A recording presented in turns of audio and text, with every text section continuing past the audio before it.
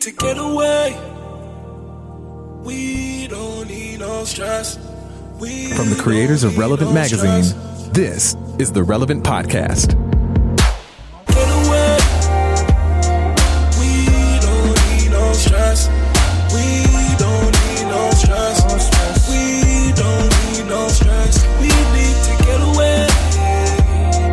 We don't need no stress. We don't need no stress. We don't need no stress. It's Friday, July 6, 2018, and it's the Relevant Podcast. I'm your host, Cameron Strang, and here with me in our Orlando studio, Andre Henry. Yo. Over there on the ones and twos, our illustrious producer, my brother, Chandler Strang. Hello. On the Skype line from Loverland, Virginia, Jesse Carey. Hello. Hello. And all the way back from mainland China, Skyping us from Nashville, Tennessee, Annie F. Downs. Ni hao, gents. I'm back. We are so excited you're back. Twitter has not let us forget how much your presence is needed on this show. No. It really crushed my self-esteem pretty badly.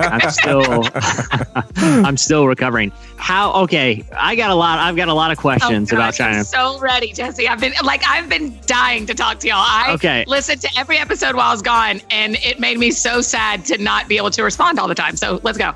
All right. Before we get into China, I think, we just came off July 4th, as you know, America's birthday. But America is not the only great institution that has a birthday this week. I can't remember. Annie. How can we forget?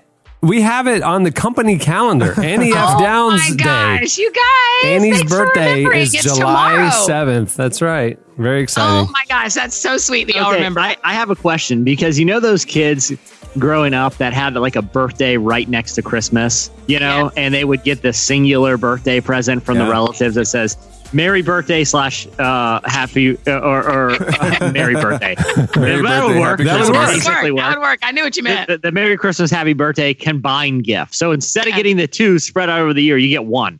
Yeah. And it's a way to cheat.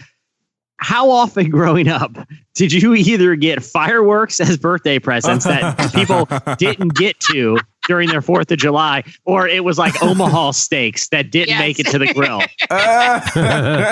We often had barbecues on my birthday, which the grill was never turned on because they were just left over from the 4th of July for sure. Wow. Yeah. And that's totally true. And you always had a red, white, and blue birthday cake or cupcakes, I assume. Yes. Cookie cake. My birthday's March 15th. So whenever in school years, whenever you'd have to bring cupcakes for your birthday, the only thing available was green. Yeah. You are getting St. Patrick's Day. Birthday. Everybody thought I was Irish. And I'm like, I'm not Irish. There's no other options. Yeah. I had no choice when I was born, you guys. Yeah. Yes, that's exactly it. I have I almost am the same age as our country. I think that's how it works. I think that's how the math works. That's the science of this, right? Am I doing this birthday thing correct? And I think you're equally as beloved as as a mayor. I don't know if that's a compliment at this point in the world. You were just you were just in China. Is it a compliment? I don't know. What's the thoughts of it? How was China? A, what were you doing? And B, can you talk about it? Yeah, for sure. I can talk about it. My cousin and his wife are teachers there. So we seriously were just being tourists. We were just going, my sister and I just went to see China. We were in Wuhan and Xi'an, and it was awesome. There were multiple days where I saw no other foreigners, where literally we were the only non-Chinese people that were in a place, and we got stared at constantly. Not just because of the beauty, but purely because I'm a white girl in China. Yeah. Hey, guys, this story isn't checking out. Annie was definitely espionage, right? Like this is something. She's checking out tariffs or something. I mean, I'm not buying it. Listen, I watched a very special episode of $1 Million Listing New York on Bravo last night. I was catching up on the DVR. I've been traveling for a couple weeks. You talk about watching TV every night like you're just catching up. The truth is you just watch TV every night. Yeah. Ryan Serhant, one of the great real estate guys featured on Bravo's $1 Million Listing in New York, had an opportunity for a great deal in China and was unable to get a visa because of the contentious relationship between our governments right now. It was a big dramatic How twist. was Annie able to get That's in? what I'm saying. How was Annie able to get in there with no problems? You know, This is a really interesting story, actually, that I don't even know if I've told any of y'all offline or on the podcast. My sister and I both kind of, China is communist, obviously. And and Christianity is not really probably celebrated there. Is that a way to say that? Yeah. It has to be the only churches that can officially exist are the ones that are associated with like the state. The government. It's almost like Russia in that respect. You have to be like a registered religious institution so they can monitor the activity, blah, blah. Exactly. Yeah. And they do not allow much social media. So when my sister works at a church, I do not work at a church, but I work in the faith space, as you well know. When my sister and I were both applying for our visas, we applied to 2 different places. It's boring. It doesn't matter. We had to apply to 2 different places. And they told my sister, like, yeah, just write this letter saying you work at a church and it'll be fine. And they said to me, like, you're never going to get a visa. Like, sorry, you already bought your flight. There's no way China's going to give you a visa because you're just so public. And we got our visas back. We both got them. Luckily, obviously, I got a 10-year visa and my sister got a 12-day visa. She had 1 day longer than we were there that she was allowed to be there and then had to be out of the country. And I can go back for 60 days at a time for the next 10 years. Hey, none of this is adding up. None of this is adding up. None of it. No, isn't that insane though? So yeah, it was awesome. You guys, my favorite thing, well, for starters, the food is incredible. I mean, it's so different than anything I've ever experienced and delicious. But my favorite thing we did is then Xi'an's one, it has a wall around it. It's one of the oldest walls in China besides the Great Wall, sadly.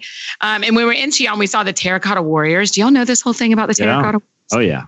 Jesse, listen, I need you there so hard because there is some great conspiracy theories around the Terracotta Warriors. Well, my favorite thing about the Terracotta Warriors is a few years ago, an American tourist, not unlike yourself, broke one of the fingers off and took it home as a tourist gift. And it caused like an international incident. Okay. Oh my gosh. Are you serious? Enlighten the rest of us, because when I think of terracotta, I think of flooring. So what is... You're not totally wrong. It's the same kind of clay.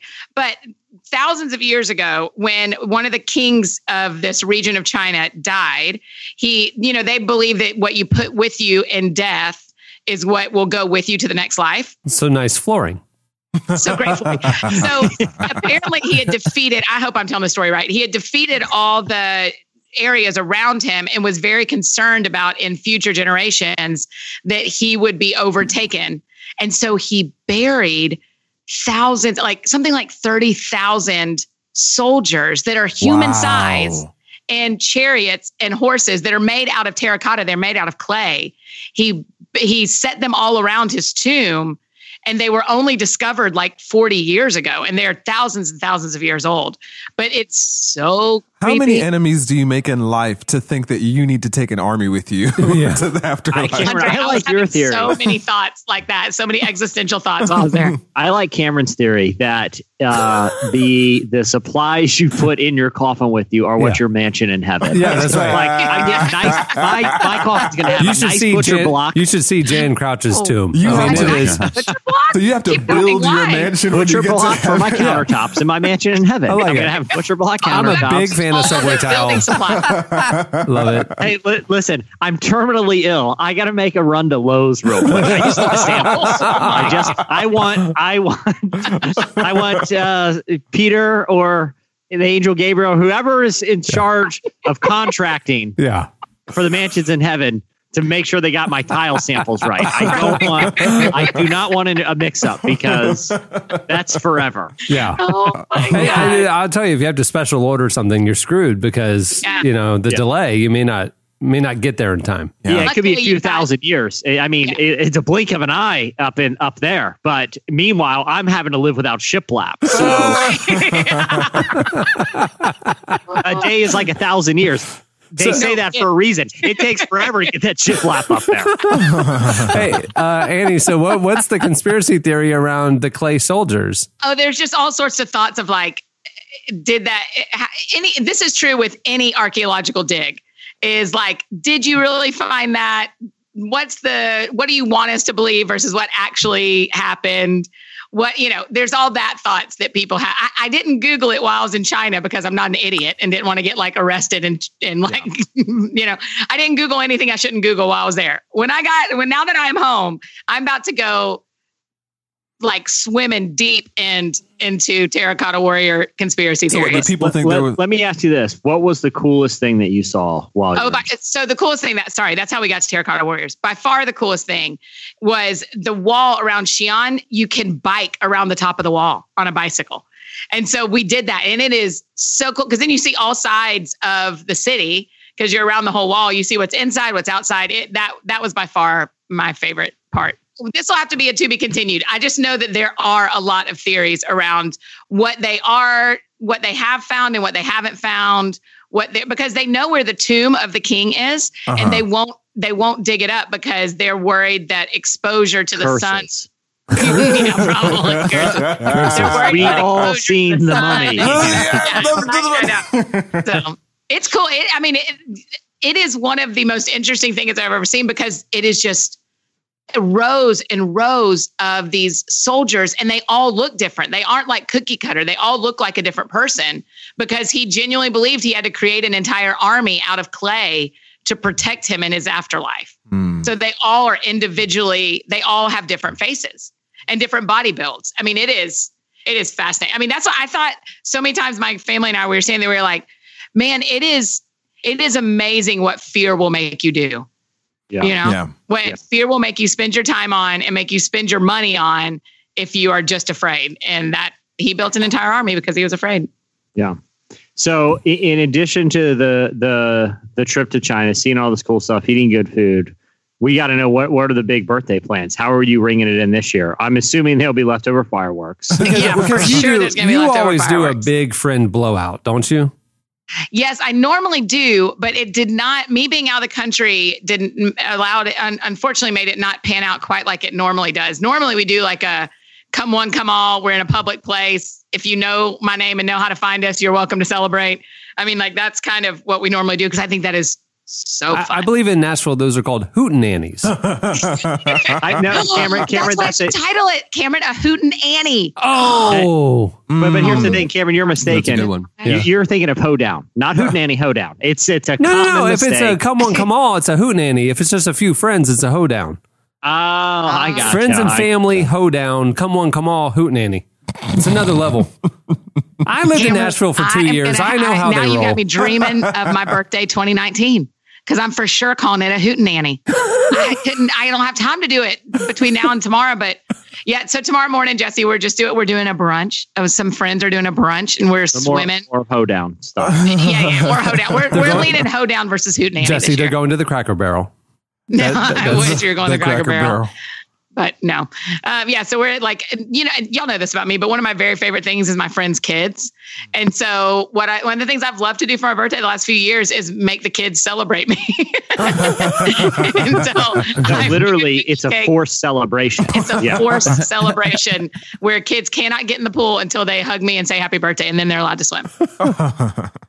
So that's what we'll do. But next year, hootenanny. A hootenanny. And everyone listening to this is invited. That's what makes it a hootenanny. That's the truth. That's the truth. Because I think one of my favorite things about my birthday is I can make anyone hang out with anyone else for that 2-hour window. Mm-hmm. Like I get to decide who's there. And so all my friends have to be friends with my friends, which is my favorite thing. Oh, that's interesting. Yeah. I've never thrown myself a birthday party. That's an interesting opportunity though to blend your friend groups. Yeah. Yeah. That's why I do it. It's because I'm like, this is my chance to make everyone meet each other that I've been dying to have meet each other anyway. And we just go to a public place so we can hootenanny as much as we want. Love it. I like to throw my own birthday parties, but I also like to DJ them. So it's like you all you all mingle, but don't talk to me. I'm busy. Because you're an introvert, right? Yeah, I am. That's really interesting. Andre, when's your birthday? March 9. Oh, we missed it. Yeah. We'll catch it next time around. For sure. That's interesting, though. Yeah, I put on the jams. Everybody dances, but I'm too busy to talk to people because I'm doing that. That's brilliant. It's you great. literally have a table between you and your Yes. people. It's small talk. Perfect thing. Like I can't small talk. I'm busy, but thanks for coming. I'm so glad to see you. Yes, so wait, hold exactly. on. Did you say, Andre, that your birthday parties are like a book signing sort of? Do you sit at a table and they can just make their way over to wish you salutations? Yeah, pretty much. It's like, thank you for coming. But Go like over you there. have like people walking around with like cheese platters and cocktails. Meanwhile, you're just at a table. You'll take them one at a time. No, I'm DJing, so no, like the people are dancing. Yeah, mine's like a very very formal book signing. And then at some point in the night, I demand everyone leave. Do you sell things, Jesse? Oh yeah, I mean mine's basically a ploy to make a few bucks. It's like a yard sale. And you'll sign anything they buy from you. What's up? You'll sign anything they buy from you. Yeah, exactly, and for a slight upcharge. But yes, I will. The thing I remember, like in the club world. I mean, I wasn't never part of it, but you'd see the flyers on the sidewalk. Yeah, like big rappers will throw themselves birthday parties at the clubs, right? And I think the most impressive birthday party I've ever known is Chandler Strang would throw himself club parties. Oh, he would have a night at a club that he was, the door guy, or he's booking for this club or whatever. I worked at venues and booked shows. Yeah, and so he would throw himself Chandler Strang birthday blowouts. Yeah, if it was like middle of the week, there, it's a hard night to fill. Right. I would just. Oh my gosh, Chandler, that sounds so fun! You just throw a huge You take over a club? Yeah. He's being so chill about how epic his birthday parties were, apparently. Because this year, did y'all just go bowling or something? Roller skating? Yeah, I don't work at venues anymore, so I don't have the connect. But my, how the prideful have fallen. The coolest birthday ever to literally the saddest. Roller skating rink parties are lame when you're a kid, and much less a full-grown man. Yeah. At that point, it's almost a red flag. Yeah, Jesse, when y'all talked about Chandler's birthday and you said that y'all played red light, green light when you were little. Yeah. In that game, I don't remember ever playing that. I remember doing the hokey pokey, though. The hokey pokey is the thing I remember finding terribly challenging on roller skates. Yeah. Well, your feet weigh like an extra 4 pounds. Yeah. That is terrifying. Like every time you got to put your left foot in and shake it all about, you're risking like an ankle turn. Right, Because you have like a giant roller skate. Like that seems like literally the most dangerous game you could play on roller skates. Okay. It's the only one more dangerous, like Red Rover, where you're just getting more speed and everyone's on wheels. Oh my gosh. Man, I'm just picturing Red Rover in a roller skating rink, and that seems so dangerous. This is random, but like every once in a while, I see signs for a roller derby, like around town. Like there's like roller derbies that you can go watch. I want to watch, but I also want to participate. Yeah. Like roller derby, it always fascinates me that roller derby like went out of style. Like people aren't into roller derby. Well, they're into it here in Nashville. My friend Morgan's on the team, was on the Nashville roller girls, and I think they're called. So theoretically, seriously. it's an awesome sport. I mean, you're going in a circle. It's like in a race, but you're allowed to like tackle people and stuff. Like in theory, it's the perfect sport. It's like roller skating meets wrestling or something like that. Wow. Like, how did baseball make it? And I love baseball, but I can't watch roller derby at any point. Like, it's never on TV, It used to be when we were little. Do y'all remember watching it when you were little? I remember watching it. I think that was just your regional Nashville station that aired that. I was in Atlanta back then, Oh, dude. that's right. Well, yeah, Don't burn me on my birthday week. big difference. Across Big difference. Well, yeah, in several cities across the South, they do have a cable station that's all roller derby. It's premium. They call it Alabama HBO, and all it is roller derby. And you pay an extra $15 a month. So maybe that could be the hootenanny next year, is that she rents out a roller rink and it's a roller derby thing. I mean, That's what I'm saying. It makes for a good birthday. That's what I learned. Wait, so you went roller skating on your birthday? I did at the Cimarron Skateway. See, on a very special Southern Charm on Bravo, Shep had a birthday party at the roller rink, and it was very lame. They thought it would be like nostalgic, and they dressed up as like 80s and 90s, and it was just a lot of drama. They were just sitting around having drama. Other people were dressed up. We did not dress up. You didn't dress up? It was only an hour. It was perfect. I was going to say, like, you probably just skated in this circle for an hour, and then you're like, all right, this was fun. This brought back memories. They haven't updated the Cimarron Skateway in 30 years. No, I know. Cohen, first and second grade little school year kickoff is at that roller rink. Right. And right. I think it's the only one in town. Like I said, when a group of adults walked in, it's kind of a red flag. Like, why are a bunch of grown men here? This is, I don't know. Just keep the police on dial. Just don't, make sure the phone's working. Let's just say. Not on a Saturday night. Maybe on a weekday. Like, nothing good comes from like 12 grown men just showing up to a roller skating rink right in the middle on like a Saturday afternoon. You know? Yeah. By the way, what do the employees say when that happens? The employees are probably like, what if there's like a code word? What happens when a bunch of adults show up? Chandler, did you did you request any songs? Was there any like special skate music that you wanted? No, they're just playing oldies, so I didn't. Oh, really? Yeah. When I'd go in like fourth grade, which was the last time I think I skated a roller rink, I remember like it was like a summer camp and we went there a lot. You know, so you get pretty good by the end of the summer. Yeah. Eye of the Tiger was my jam. Like it was like it was old school even then, but it was like Eye of the Tiger would come on that and you just start going and impressing the girls, you know, because you could like scale out faster, you know. It was like it is funny watching those people who are like good at skating skate around because you know that they think they look so cool. So cool. Let me say this, man. I had a friend in college who got a job as a floor guard. Like, that's the name for the referee. You know the guy in the referee shirt with the whistle? They're called a floor guard? They're called floor guards, okay? And your job, you get paid, you show up to work, you slip in your referee shirt, you get your whistle, and you're just doing laps literally all day long, just making sure no one's breaking the rules. And there's only a couple rules, you know? What are the rules? Well, they have the middle, at least in my experience from rinks growing up, is like the middle. So they have the loop. Right in the middle, where it's like the middle of the loop is kind of taped off, and that's like the practice zone. They don't want you. They don't want you speeding around in there. That's for you getting your legs under you. That's where they do the hokey pokey things like skaters that. Go on the outside. Yeah, that's where you. Yeah, exactly. The loop is where you can really let her rip. You can open it up a little out there, you know. But the floor guard just making sure no one's getting too, you got any hot shots out there. You can put them in the penalty box. Right. The floor guard is usually the hot shot. It's his moves that everybody's watching. I will say this. When my buddy got the job, I was thinking, that's kind of a cool job. I wonder if it'll get old, like being on roller skates for 8 hours a day, just doing endless loops, you know? I went to pick him up from work one time. Yeah, he didn't have a car. So I went in there. And he had like a few minutes before he's off. So I was just chilling out up at the concession stand, eating a dog, drinking my gigantic Coke, just waiting for him to get off. He got so good. Like, it was the best roller skating I've ever seen. But you got to think, if you're working like 40 hours a week doing nothing but roller skating, you're going to be awesome. You're going to be one of the best skaters in your town. Like really, anything. If you're going to practice anything that much, you'll get good. You're putting in your 10,000 hours there. Yeah, right. That's right. That is amazing. Jesse, did he have any like did he love it? How long did he just last for the summer? Yeah, it just lasted for the summer, but no, he absolutely loved it because you're like an authority figure too. You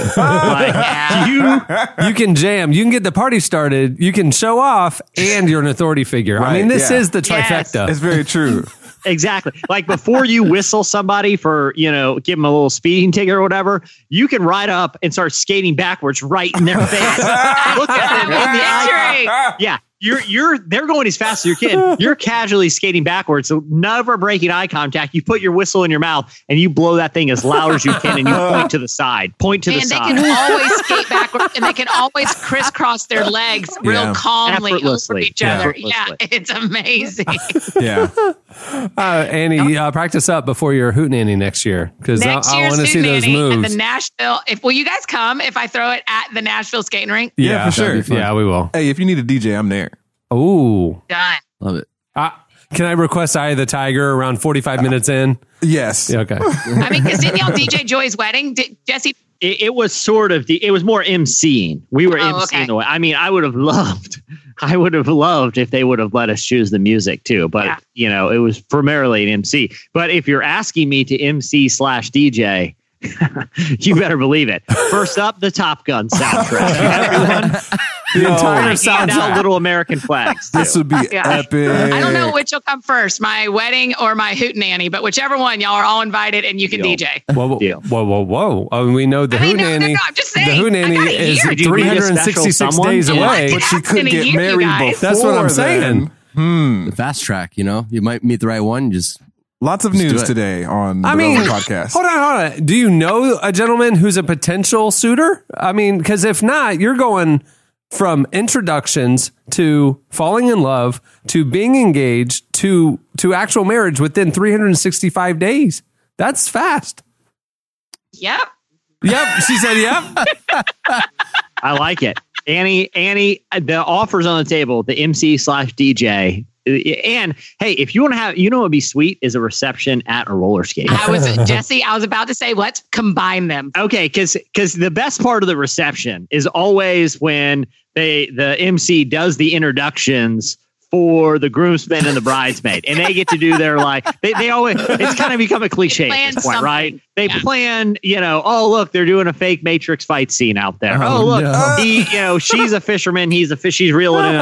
We've seen it, okay? Oh look, Night at the Roxbury. Long time since I've seen that movie. Okay, we've seen them all at this point, right? What I haven't seen is them to attempt any of those on roller skates. On wheels. That's exactly right. Yeah. It'd be dope though, seeing all your friends dressed up and skating. Oh man. I mean, oh my gosh, that skating in a long gown. Can we go back to the fact that you're thinking about a wedding already? Is there a gentleman caller that we don't know about? You just have to be prepared in case it happens. I tell you everything. Don't panic. 365 days is a lot of days.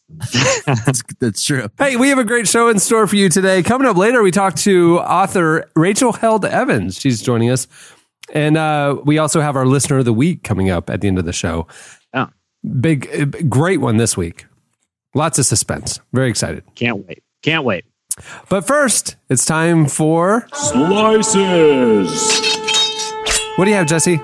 So, Cameron, while people are listening to this, you and I are going to be getting into some hangover-style antics in the great city of Las Vegas. That is not have hangover antics. That is not my plans. But yes, Jesse and I, on the day this show's coming out, we're flying to Las Vegas because the NBA Summer League is in Vegas this year. So all 30 teams are there for the first time. The Orlando Magic's playing on Friday and Sunday. And, we have friends with the team. And so they're like, you should come to Summer League. And so we're going to Summer League. Sweet. And we're staying at the same hotel as several of the teams. Wow.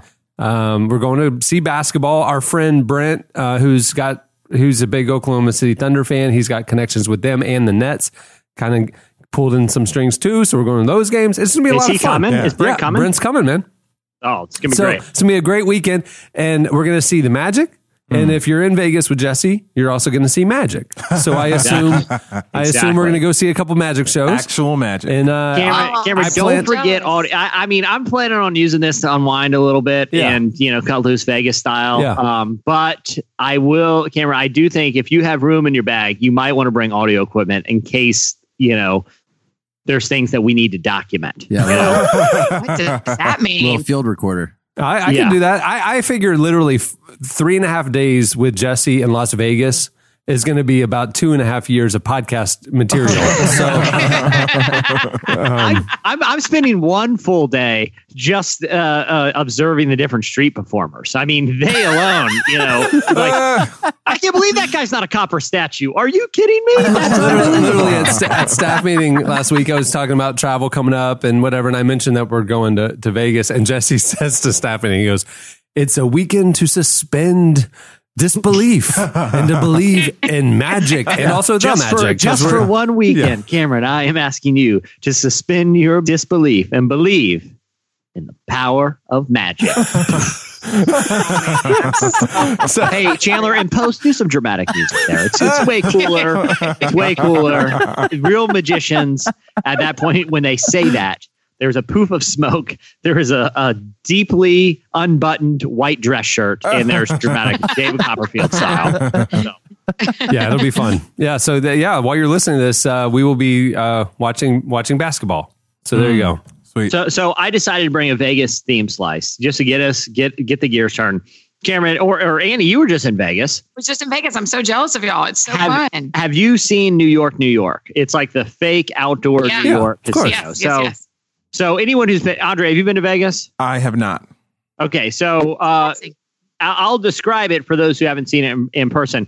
Like there was a time in Vegas. Like Vegas is a really interesting place because the Strip is constantly being remodeled, right? And the places that haven't been remodeled kind of show the trends of the era that it went up in. So there was an era probably like 15 years ago where everything was themed, right? There's pirate themed. In the 90s, they were trying to rebrand Vegas to be more family friendly. And so a lot of the mega resorts that were getting built then were heavily themed and almost cartoonish, but now they have like the Wynn and the Aura and stuff that's luxury like luxury and high end and modern. Right. That's the current era. But during the theme era, they built a casino called New York, New York, which has this elaborate scaled down New York City skyline.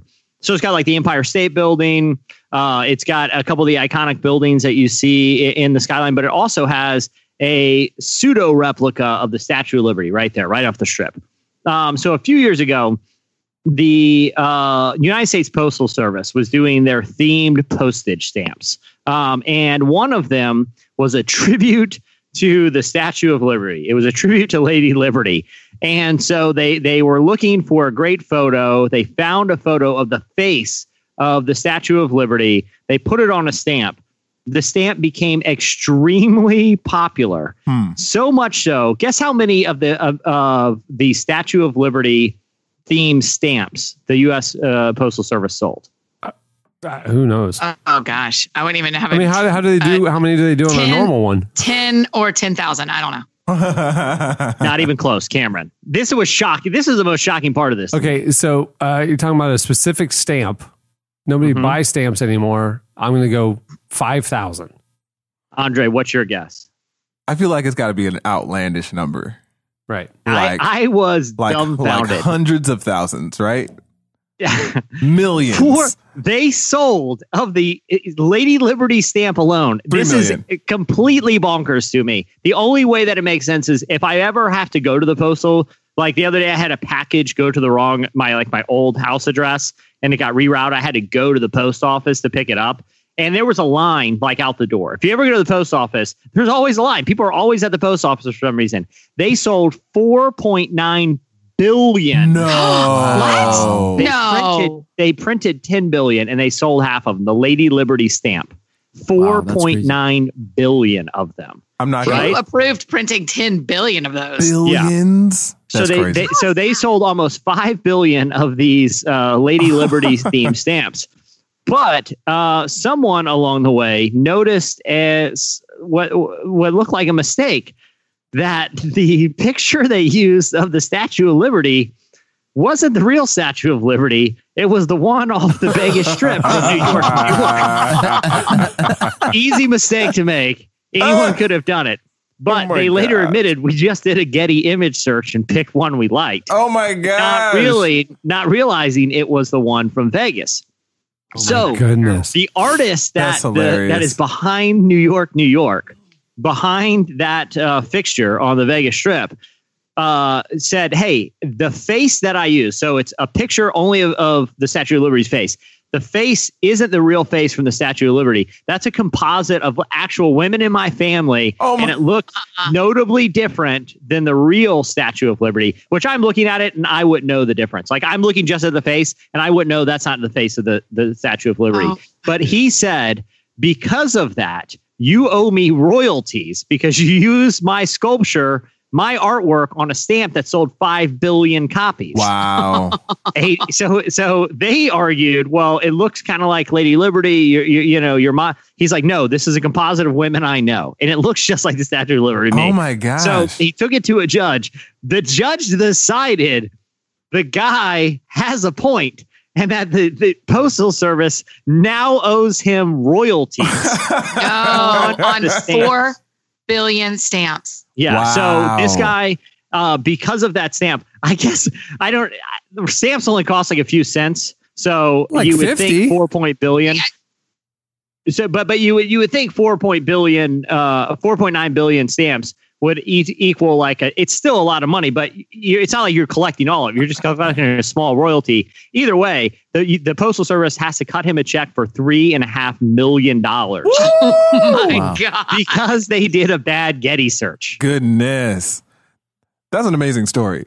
Like, when you started that story, I was like, I don't know, is this going to be interesting? And it just kept getting like more suspenseful and better and better. Hey, good for that guy, though. Good for that guy. Love the Postal Service, because if they were to pay for imagery on a stamp that was so popular, sold 5 billion copies, I mean, $3.5 million seems relatively, And the stamp is of the face, and so you can see up close. Yeah, you can see right up close. Like, there's no question that it's if you were to say, no, that's the real one. It's like, no, this is the one the guy designed, and he's getting $3.5 million for it. So, I mean, good for that dude, though. Yeah. And good for someone for noticing, too. Oh, my God. Because who knows? That could have gone for a long time. Yeah. Because the other thing is, like, I don't remember the last time I have purchased a stamp. I don't remember the last time. I don't even know. Like, you could ask me, you got mail today. Does any of them have stamps on them? I honestly wouldn't know the answer. I don't know if my mail has stamps. Usually it's just the little thing they print on them right now. Yeah. I didn't know stamps were still a thing. Yeah. That's crazy. Yeah. So if you're an artist out there, you might want to check the bald eagle commemorative stamp or whatever, because there's a good Make sure it's not your bald eagle. The guy designing the Postal Service is incredibly lazy and just as a Getty search and like, I guess that one will work. Well, so it could be your bald eagle. I mean, this is consistent with the Shepard Fairey Obama Hope poster situation. I mean, when that artist, took the photo of Obama and then Shepard Fairey recreated that poster, the original photographer sued him, saying you used my artwork and stuff like that. And I mean, this is similar. I mean, it's like you can't go create other art using somebody else's asset, even if you kind of modify without compensation. Yeah, without compensation or permission. Right. Yeah. Right. And if it's a Getty search, you have to pay for Getty images, right? So they probably paid for But I mean, the license, again, what license did they purchase? Right. And Exactly. did they actually purchase it really to sell a commercial product that'll sell 5 billion units? Yeah. Probably not. It makes me it's okay. For my answer to that is probably not, if they're not careful enough to even check if it's the real Statue of Liberty. Well, the thing that they probably got the right license for the photo, and the photographer got paid the license fee, but the thing that was being photographed, right? Mm-hmm. Yeah, that's a totally different thing. Because he said it's an artwork that's being profited. It's like if they took a picture of the Mona Lisa, put it on a stamp, and the photographer's the one who got paid. I mean, the actual artwork is what the stamp's about. Right. Yeah, that's interesting. Yeah. Crazy. Yeah. So good for that guy. All right. What do you have, Annie? Do you have an English-based, American-based slice?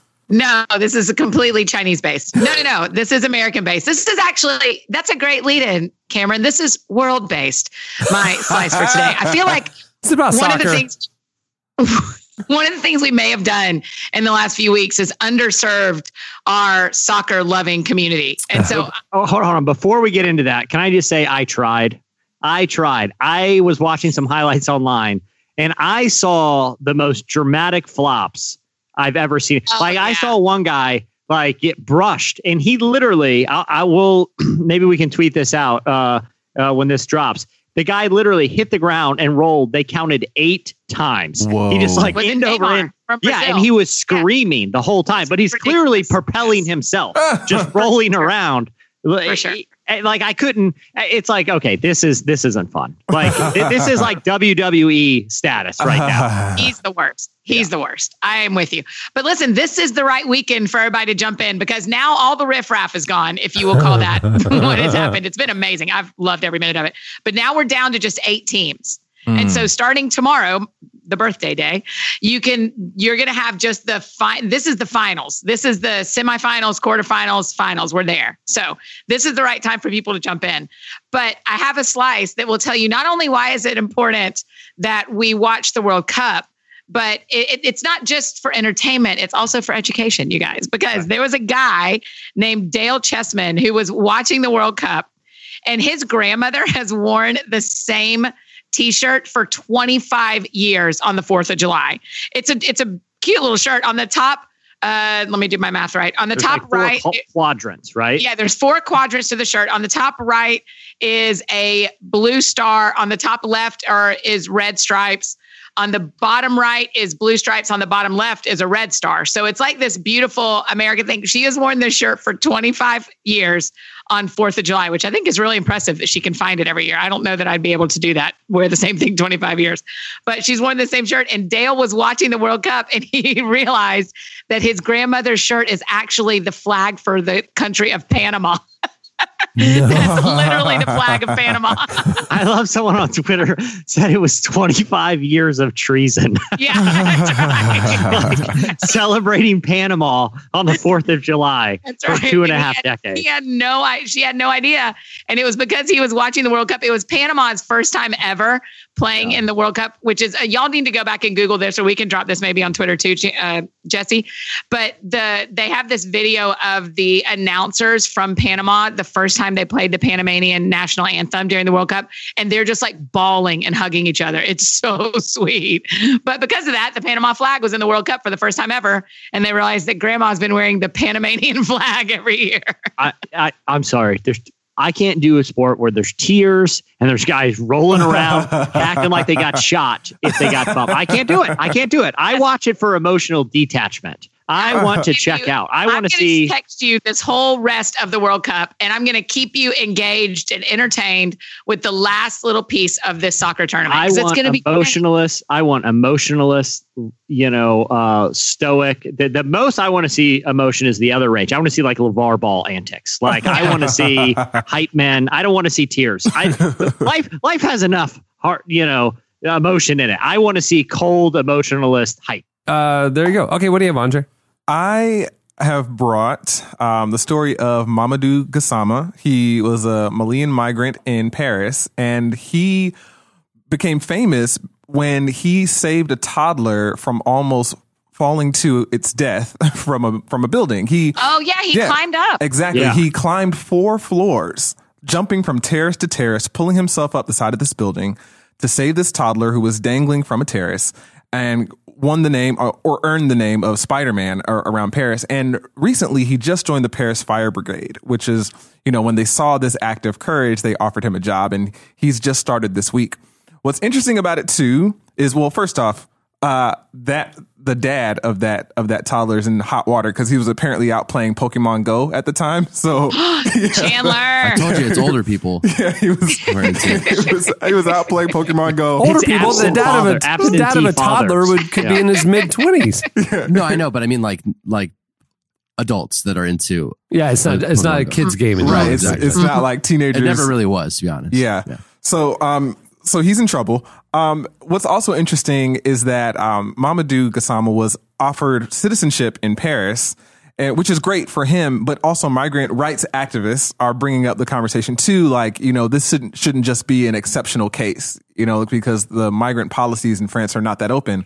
So we're saying like, it's great that this guy did something heroic and it's great that he got citizenship, but what about all these other people who are trying to make it into this country? Like, this is an example of, the humanity of these people that are coming in. Like, it's not just, a lot of rhetoric around, immigrants and throughout time and in different countries has been, oh, these foreign people are going to come in here and commit crimes and steal our jobs and stuff like that. Well, and Paris had the bombing scares, from foreigners, Right. So is that when they kind of like closed up shop? I'm not sure like how the policies changed and when, but migrant rights activists are saying, even so, right? Like all migrants aren't, going to come in here and blow up things or stuff like that, like that kind of thing emergence. And so it's an interesting story and conversation that's happening around that. Yeah. Yeah.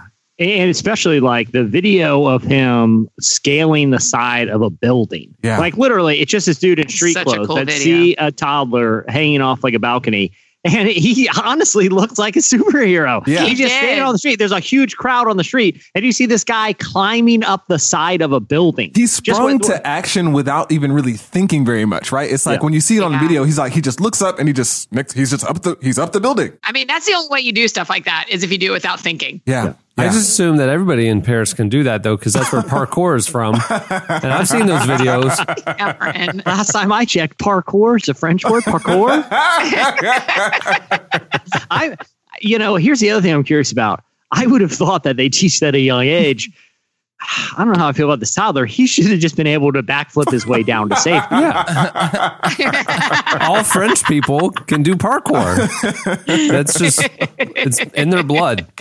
But I wonder, too, if you're like a fireman and they know you can do that. They're like, hey, listen, it's going to take like 10 minutes to get the ladder. We saw Kramer drive the fire truck through the busy streets of New York. It takes a while to get the ladder truck, especially in like a big city to where it needs to be. Can we just send that guy and just have him, just do a superhero thing and just save us ladder time? I mean, he can just literally walk up the side of a building. I think obviously it's a great hire. Perfect. Yeah, he's put himself in a situation that he's going to have to keep doing that over and over again. They're like, we literally gave you a job because you can climb buildings without any apparatus around you. He's so definitely raised the bar of what a fireman is supposed to do, right? Right. but it is, to Andy's point, it's like for the rest of his life, that's his party trick. I mean, they're going to be like, hey, like he's going to be stuck having to you're the guy who can climb up the wall. It's like the yodeling kid from Walmart, the rest of his life.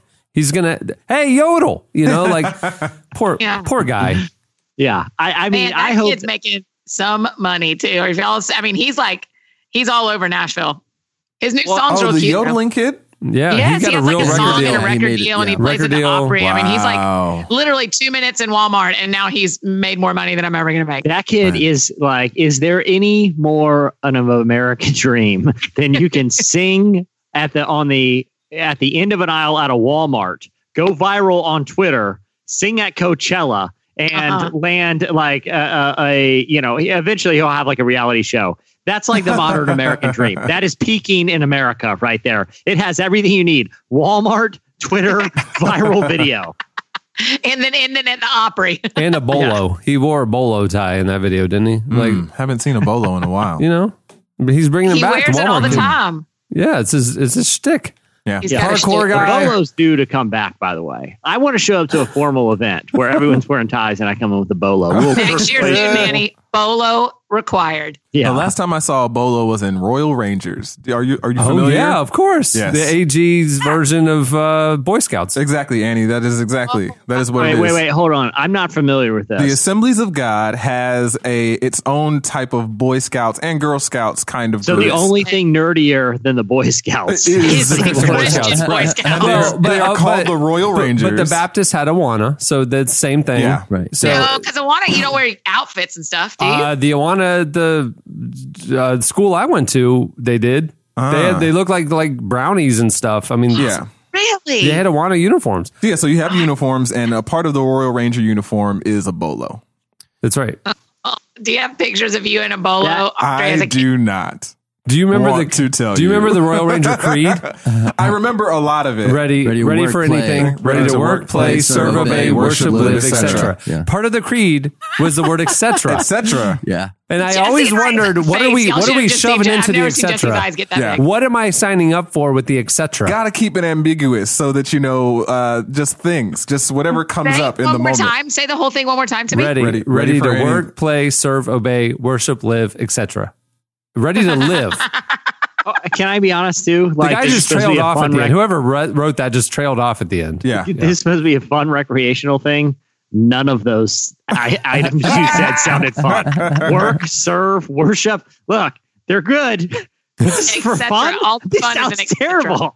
At a certain level, you could carry like a pocket knife, which when you're 9 years old is really cool. Yeah. Nine is when you went from buckaroos to pioneers. Right. Yep. And when you're a pioneer, you can get a cut and chop card, get a knife, and bring it to church on Wednesday nights. Yeah, you learn how to build a fire and cook, you'd have jamboree. Chandler, at some point in your life, you literally had a rank of buckaroo in something called the Royal Rangers, which is a knockoff Boy Scouts, which required you to wear a bolo. I am surprised that you didn't get wedgies every day for that. Did you? Have you ever asked him? Maybe he did. Chandler? I didn't walk around school like in my Royal Ranger uniform. I went to the elementary school of the church, so being a buckaroo was a cool thing. So there was the Wednesday night church program for the kids. So it's like parents would be a Wednesday night service, and then the kids would go to Royal Rangers and Missionettes. Yeah, that was the girl one. Missionettes. Missionettes. Missionettes. Yeah. You are. This and then you had like camping. Happening? I can't believe you guys didn't know about this. Yeah, that is specifically an Assemblies of God thing. Yeah. I'm surprised. I'm surprised you guys are even still in the faith. To be honest, it only is a power to the gospel, the life-changing power of the gospel that you guys still want to be a part of this thing. The worst was like the high school kids, because like the thing about the Wednesday night, Royal Rangers, like you kind of, it's an elementary thing up to maybe early middle, but then you go on to youth group, like you're done with it, you outgrow it. Yeah. The worst was like the AG version of the Eagle Scout kid who like was the high school kid who was still in Royal Rangers and took it way too seriously. Yeah. Even as an 8 or 9 year old, I was kind of going, that guy's not cool. You know what I mean? He had his badges. His first one says homeschool badge. So. There definitely is an overlap there where you're like you're entering high school, and like if you're going into like wherever they're teaching Royal Rangers and you hear like the cool like rock music coming from the youth group where it's like, what am I doing? Yeah, but that was the thing, is like I've put in so many years. I have so many badges now. Yeah. I got to see this through. It's like, no, dude, you just go to youth group, man. Yeah. Like you just got to hang up the bolo. I got to see this. I was not. Because that's different than because an Eagle Scout. I mean, it's not cool per se, but that's pretty respectable when you make it all the way through. Because you built you built your own like gazebo or something. I mean, after Eagle Scout, you're going to ROTC and then, maybe military. So then, you could see that you're equipping yourself towards something. Yeah. But, I know Eddie's not on. He would, and that's fine because I don't need a rebuttal. But like my problem with the Eagle Scouts, they want me to treat them like they're SEAL Team 6 or something. It's like, the pinnacle of your career was when you built the gazebo at the senior citizens home. That was the culmination of all these years. Was your final project. Which honestly, you spent most of that time like building birdhouses and, picking up litter. Like this is not the same as like elite military units. Like if I could choose to be lost in the woods with the average Eagle Scout or just the average random Joe who's seen Man vs. Wild, I'm probably going average Joe because at least they're not going to try. At least they're not going to give me false hope. Are you thinking an Eagle Scout or a Royal Ranger? Either. Just put me out there. I'd rather be alone. I'd probably rather be alone because all you're going to do is you're going to waste all our time trying to tie like weird knots and stuff. Like I did. This is pointless. If you're really into it, like you can learn some stuff that might actually help you if you end up stranded in the woods or something like that. When is that going to happen? Is it worth your entire youth? Is it worth your entire youth for the off chance you're going to get lost in the woods one day? Hey, I'll tell you this. It's something to do on a Wednesday night while parents are at church, first of all. Second of all, to prepare for the big jamboree every year, you had to get some badges and stuff. Yeah. I remember having to get my knot tying badge. And decades later, when I acquired a boat, I remembered the knots. Yeah. And I didn't look like a fool on the dock. I could throw the rope around. Do you have Cohen in all these things? Yeah. Is Cohen a Royal Ranger? No, we don't go to an AG church. So yeah. Well, let me ask you this, Cameron. How many years were you in the Royal Rangers? Honestly, I literally I'm going. You didn't want to tell. Maybe third to fourth, second to fourth. It was not long. It was probably 2 years. I straddled Buckaroo to Pioneer. I did dip my toe in the Pioneer pool. Felt cool. I also got here's the thing. Here's the thing. If it was 2 to 3 years of your youth, and the big takeaway now as an adult is you can tie a couple boat knots. Which honestly, so that I could probably watch a YouTube video on the boat. I could pull up to the dock and be like, "Oh, what knot is here? Oh yeah, just put it over there. Got it done." Gosh. And I had those years of my youth back. Well, hey, I mean, my dad wasn't outdoorsy. He wasn't going to show me how to wield a knife or tie a knot. So it was nice to learn from some of the men in the church how to take care of myself and start a campfire, things like that. To this day, my arsonry stuff started because I learned how to build a proper campfire at the Jamboree. And so I was like, I know how. Hey, in Montana, I was building the campfires because you got to get the airflow. And you almost killed us. That's true. I actually did. You almost started a wildfire. I actually, that's not me throwing true. shade. That's just me, pointing back at. I don't know what they're teaching in those buckaroos. Yeah. The other thing too is if they're teaching how to wield knives, trust me from experience, you can learn that on YouTube as well. There's a lot of amateur knife wielding videos. A lot. Hey, when we get the video podcast going, I'm going to start having like a YouTube segment, and we're going to watch a couple things. And the first one is going to be this guy in his backyard with a sword showing you how to evade like an attacker and then hack him right in half. It is fantastic. It's like a cardboard cutout he has in his backyard, and he's just running, screaming at the thing over and over again, showing you techniques. I don't need to be a buckaroo to learn that. Okay. Hey, you might know how to work like a 2-inch Swiss Army knife. I'm getting katana lessons on YouTube. Thank you. Annie, what denomination did you grow up in? Methodist. Okay, so that's why you didn't know Awana or right. So we didn't do it. I mean, we had VBS, but we didn't do any of the things with outfits per se. Right. Interesting. And Jesse, you were non-denom? Yeah, non-denom. So we had, again, our big thing was like the Holy Ghost weenie roast at Halloween. The Holy Ghost what? Weenie roast on Halloween. They didn't have a harvest party. They had a Holy Ghost weenie roast. Harvest. Yeah. We always had a harvest party that time of year. Yeah, we did too. We had trunk or treat back in the day. Yeah, we had something like that. Yeah. All right. Well, that'll do it for Slices. Stay tuned. Up next, Rachel Held Evans joins us. And I broke out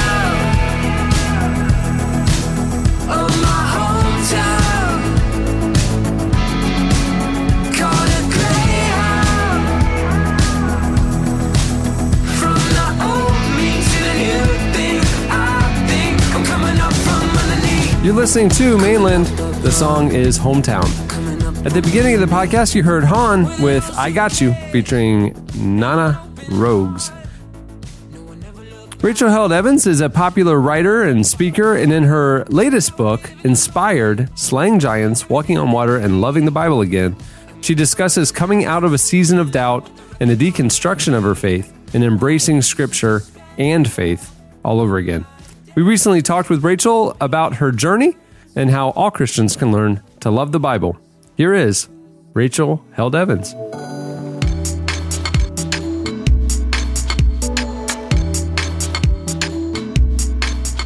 I guess I'm mostly just interested in kind of your story and what led to your book. Like, at what point did you decide, like, I think this is the next book for me? I think that the Bible is going to be the next topic I really want to handle.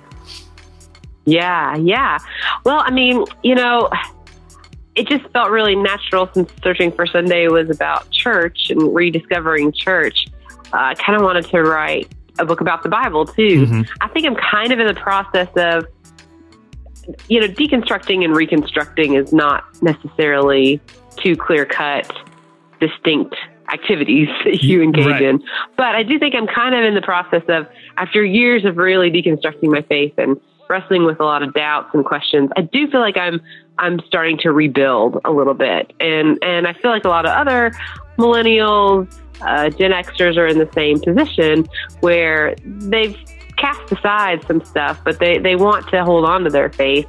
So what does that mean? What does that mean for how they think about church? And what does that mean for how they think about and engage the Bible? So it just kind of felt like a natural thing to write about. And also I was encountering all those really awesome biblical scholarships that I had just not been exposed to before, from Walter Brueggemann to womanist biblical scholars to Jewish midrashic interpretations of the Bible that were just completely rocking my world and changing how I approached the Bible. I really felt compelled to share that with my readers because that scholarship was making the Bible readable to me again and exciting and interesting to me again. And so I felt like it was an important thing to try and share in like a creative, fun sort of way. Could you do a little like compare and contrast from how you were like raised to think about the Bible versus what the reconstruction process of looking at the Bible has been like? Yeah. I mean, I was raised when I was a child, of course, I loved just the Bible stories and engaging them, and was just fascinated by the stories of Jonah and Moses and Mary Magdalene and all of that.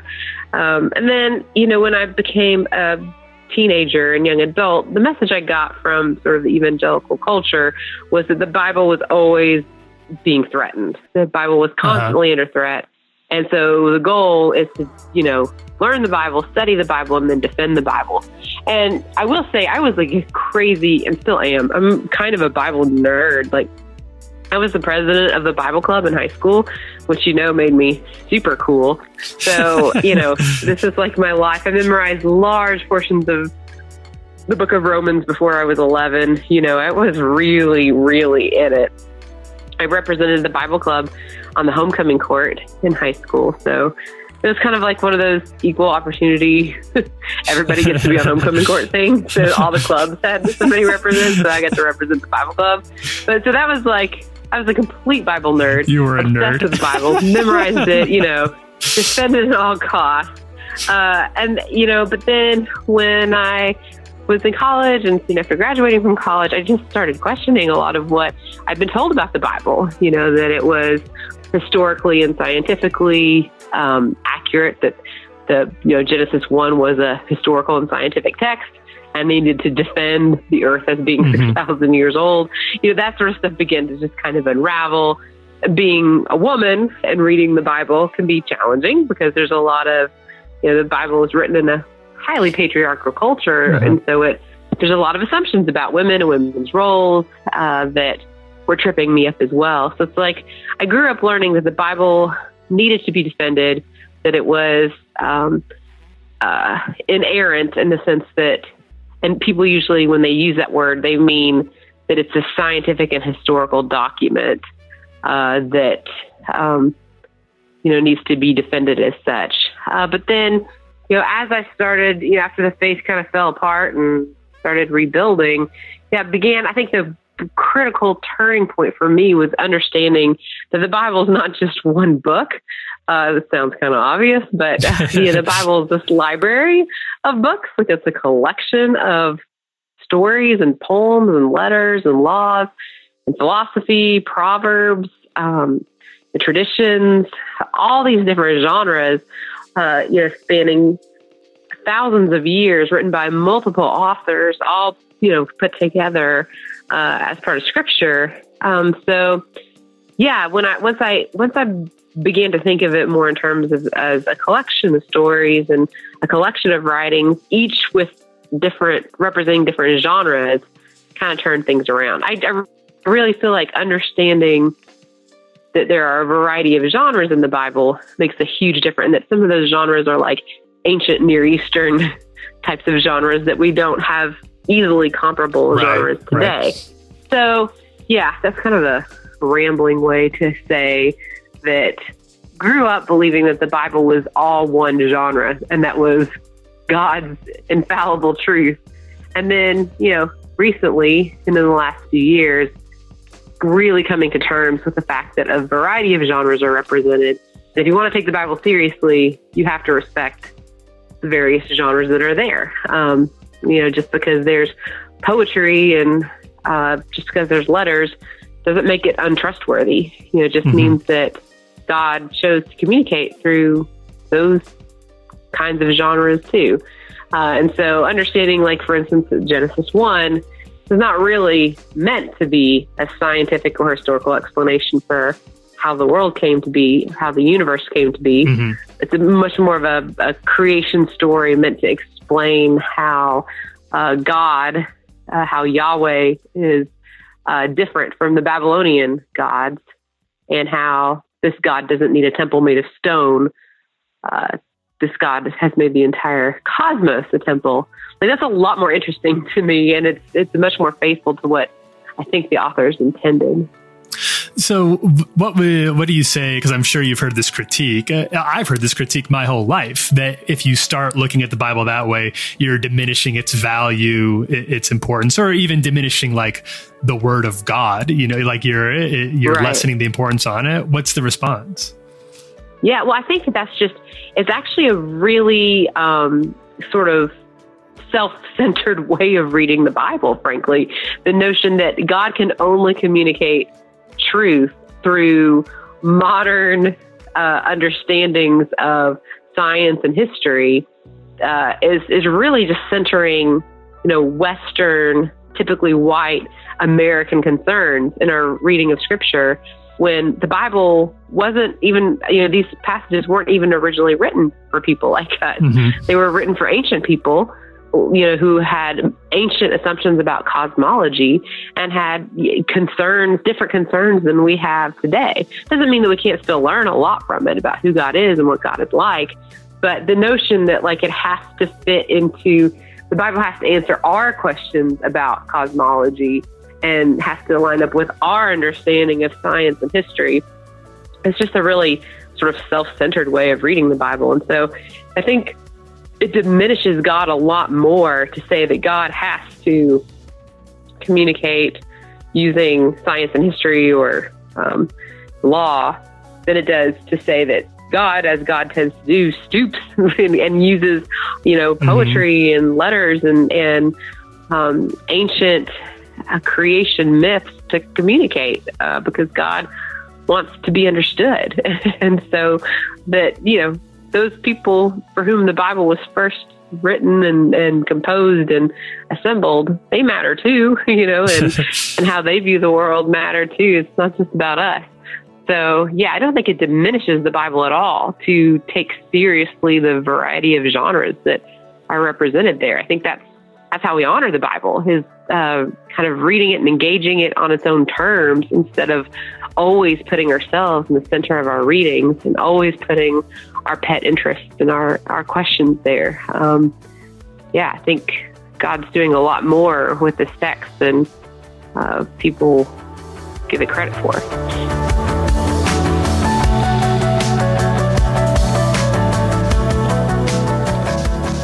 That was Rachel Held Evans. Up next, our Listener of the Week. Some things are made to last a while. Either stay or watch and go. Keep me in mind when you're away. I knew it. I'll see you on another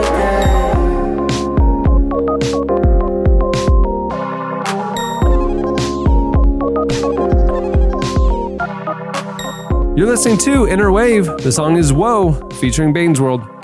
Okay, it's time for our Listener of the Week. You listen to the show, and it's time to get to know you. It's the Listener of the Week. Okay, Jesse, as we were scrolling Twitter, looking at all the facts that our listeners are sending in about themselves to be the Listener of the Week, what caught our eye about our Listener of the Week, Brandy Eichberger? Well, can I be completely honest with you here? Oh boy. I was fascinated. What caught my eye, Brandy, was your fantastic last name, because for years I was wanting to build an Eisenhower themed burger restaurant. Oh my God. Well, welcome to the show, Brandy Eichberger. Hi, guys. Brandy, what is the origins of your last name? Well, I got married to a German man, so he is the origin. Do you think he would be open to, I was going to call it I Like Eichberger, but we can just go down to Eichberger. Do you think he would be down to help with that? I told him that if we got married that we would need a burger recipe. So we're already halfway there. Hey, so Brandy, before we get to your three facts, where are you calling us from? I'm from Minneapolis. Minneapolis. Okay. Lovely this time of year. Yes, beautiful. Okay, so the three facts, Jesse. Number one, I married a man I met through heating vents. That's number one. Oh, okay. I'm going to be very disappointed if literally in heating events, like this is a scene out of Die Hard. Like you were frying it through. That's what I was hoping. Number two, we'll get to that. Number two, I received, took and stole 216 cans of Monster energy drink. Number three, the police found a plastic scythe and bunny mask in my trunk while searching my car in my high school parking lot.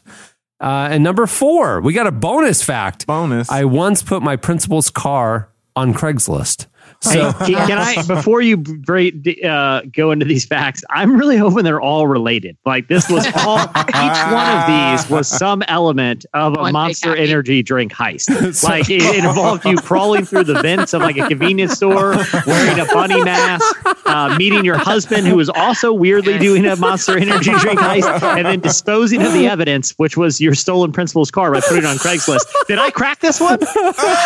Not quite, but close. It's very close. All right, so tell us about the heating vents, meeting your husband meeting him through heating vents. What's the story there? Yeah, so I went to a college in Minneapolis called North Central University. It's a Christian school.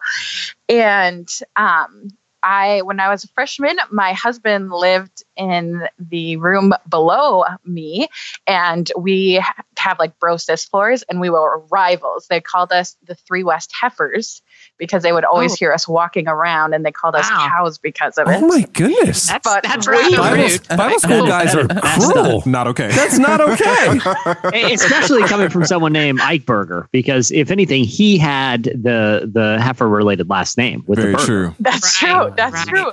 But we called them the 2 West Tools. So we were in this rivalry. And so we would always yell at each other through the vents. And like I would always yell, I was a freshman, so please don't judge me. But I would always yell, tell me that I'm pretty. And he would say, I can't say that. I don't know what you look like. And I was like, but I'm a daughter of the king. Tell me I'm pretty. Wow. And he just was not having it.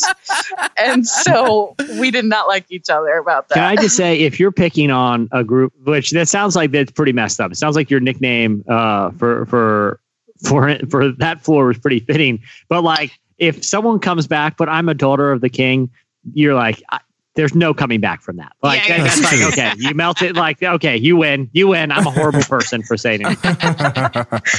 Yeah. And so my roommates ended up one night when I was not there, yelled my phone number through the vents. But I remember going down to his room once, and I felt like his room smelled like cat pee. And then I got in trouble because I hurt his feelings, and it was just a mess. But I lived like the floor above him in his exact room for 3 years.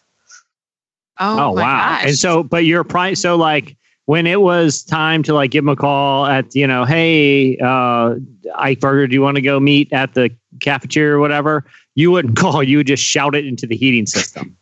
That's exactly like if he was not answering my text message once we started dating, I was like, Gabriel, hello, are you there? Hey, every guy's dream right there. I was about to say that's every guy's nightmare. She's not answering she's not answering the text, but I can hear her screaming my name through the vents. So, okay. So, but sadly, that's unrelated to the Monster Energy drinks. How did that come into play? Yeah, so I had these 2 youth group boys that their parents really trusted me. And so they wanted to run a 5K. And at the 5K, Monster was sponsoring the event. So in the beginning, you could take a few Monster drinks. And then at the end, you could take a few Monster drinks. And then they had Monsters in the middle. And so my youth group boys, they're like, I'm bringing a backpack.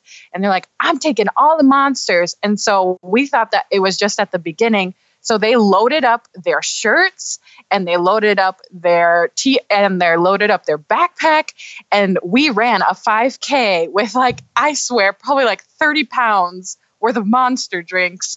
And at the end, I feel like their parents were so upset because they walked in, each of them with 100 Monster drinks. And I just feel like I was the world's worst youth leader at that point. My roommate in college oversaw the student cheering section of our basketball team. And we briefly got sponsored by Red Bull. And he was in charge of holding the Red Bulls until before basketball games. But we had an insane amount of Red Bull. And I remember for a semester drinking probably 6 or 7 a day. I know the toll that those energy drinks can take on the body. Hopefully you did the right thing. I feel like my organs aged significantly. I was outwardly like a 20-year-old college student. My kidneys were in their 60s. I'm just trying to wrap my head around the fact that like there's this 5K that, I mean, when was Monster considered a health drink? That's what I was thinking. Like, that doesn't sound like what you're supposed to drink before you run. No, it's not. Or after, or ever. I get kind of nauseous drinking a Monster and sitting still. I can't imagine drinking one. Hey, is North Central University an Assemblies of God school? It is. Yep. I thought so. Do they have college age missionettes and Royal Rangers programs? I don't know. I don't think so. Did you go to an AG church growing up? Yeah, I did. Were you ever in missionettes? I was not. Oh. How do you get out of it? How did you avoid nerdy? that? Did you think they were nerdy? Did you think the Buckaroos were nerdy dudes? Be honest. I didn't go until I was 15, so I was kind of out of it. Already in you heard about it and were like, I would never hang out with a Buckaroo. Jesse, Buckaroos are like kind of young, so you would be like a huge jerk if you were making fun of Buckaroos. Yeah, Jesse, it's like first and second grade boys. Like, you're just cruel if you're telling them they're nerds because they want to learn how to tie knots. They're the ones calling themselves Buckaroos. Yeah, to be fair. It's a hard life lesson. Better they learn it now. Yeah, that's true. Okay, and then why did you put your principal's car on Craigslist? So that was our senior prank that we did. We are from a really small town. Like, I'm from a town of 10,000 people, so there's not many things to do. And so what we did is we took a picture of our vice principal's car because no one liked her. And so we put it on Craigslist, and then we put the number to call the school secretary line. So they were getting calls because it was like, we put it for super cheap and it was a nice car. And so they were getting calls like all day long, like for a couple of days until they figured out that we did that and we got in trouble. Did you actually get in trouble? Well, I didn't take the blame. She talked some former Buckaroo sucker into doing it because that kid never got picked on at the right age, and then he had to take the fall as high schooler. Hey, going to a town, I've always wondered this, small town America, teenagers, like there's a lot of drugs and stuff because there's nothing to do, right? So sure. like, okay, if you're a good kid and you're going to youth group and stuff, and you're not doing the drugs and you're not doing the, what do you do to entertain yourself? Well, that's what explains the scythe and the bunny mask in my trunk. Oh, yeah. Oh, sure. Okay, all right. Good segue. Carry on. We're listening. So what we used to do is we would start wars with our guy friends. And so like they would all stay the night at their guy's house, and then we'd all stay the night at like one of our houses. And what we would do is we would try and scare them, or we would go through like high-speed chases in the 25 mile per hour zone of cars because they were convinced every time that it was someone else. I gotta be honest with you here. There's a lot of recreational drugs that sound way safer than what you guys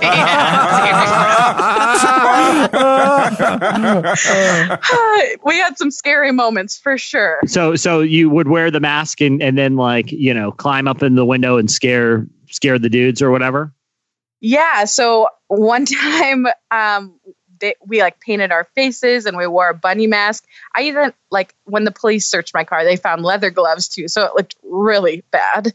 But we went and we would flash our headlights and be like, the game is on. And then we would try and scare them because they were always watching like horror movies and things like that. But then they would do things worse to us because they would have enough friends that they would literally block the road so I could not go through. And then they would once they threw water balloons filled with pee at my car, and my friend threw up in my car because of it. So it was crazy.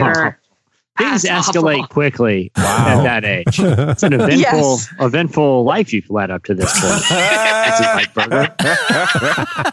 You have to make your own fun in small towns. It's true. And now they'll launch a burger franchise, you know? Yeah. If you ever do make that burger dream come true, I will be there at the grand opening, hands down. Kind of like the Wahlbergs started Wahlburgers. Yeah. Same reason. It's not like they liked burgers. It's just inevitable because of their name. They have to. Right. Exactly. Yeah. Yes, and my husband claims that he's a burger connoisseur, so it's happening. Yeah. There you go. See, my only option is curry. And I'm not even entirely sure what curry is. And so Carrie's curry probably ain't going to happen. Carrie's curry. All right.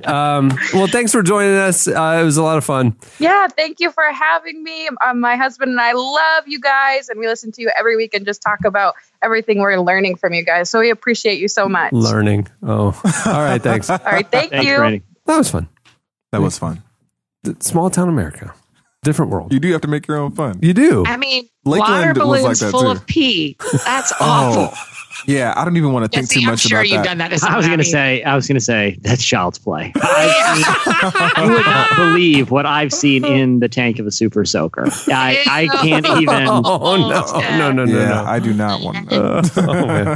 All right. Well, birthday show, Jesse. Not on my birthday show. oh, that's right. This is your official birthday show. Do you have any birthday wishes you want to share? Are there any gentlemen callers you want to? That was my wish. I thought we'd have Bebo Norman on my birthday show. Remember?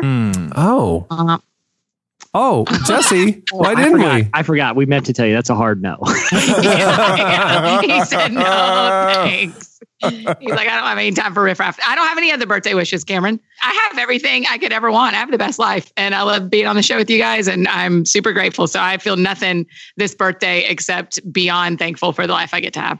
Well, we accept, and I feel like my presence in your life is a great gift, and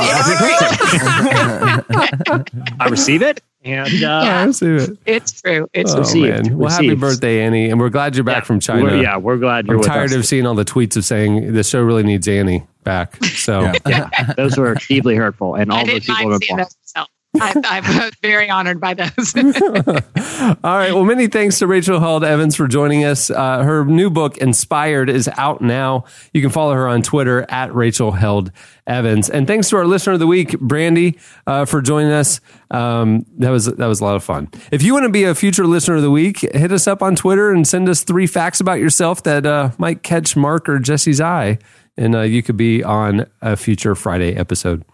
Hey, if you haven't gotten the new issue of Relevant, it's out now. Leon Bridges is the cover story. There's some other great features, A-list movie stars, A-list artists, some amazing theologians, activists. I mean, the typical mix. Oh, yeah. Go check it out now at relevantmagazine.com. You can also subscribe to get the paper edition mailed to your home.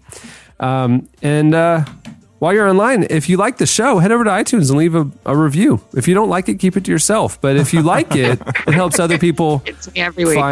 find the episode or find the show, and we appreciate it. Okay, on that note, we'll wrap things up. I'm Cameron Strang. I'm Andre Henry. I'm Chandler Strang. I'm Jesse Carey. And I'm Annie F. Downs. Happy birthday. We'll see you guys next week. Thanks, bud. I got a lot of love for you, baby. I just seem to understand you when you're so misunderstood. We are on the same wave. Thank you for listening to the Relevant Podcast. If you like what you heard, be sure to leave us a review on iTunes. Check out other shows from the Relevant Podcast Network in the podcast section at relevantmagazine.com. And while you're there, browse exclusive podcast merchandise at our online store. Make sure to subscribe to Relevant Magazine. Info is available at relevantmagazine.com/subscribe.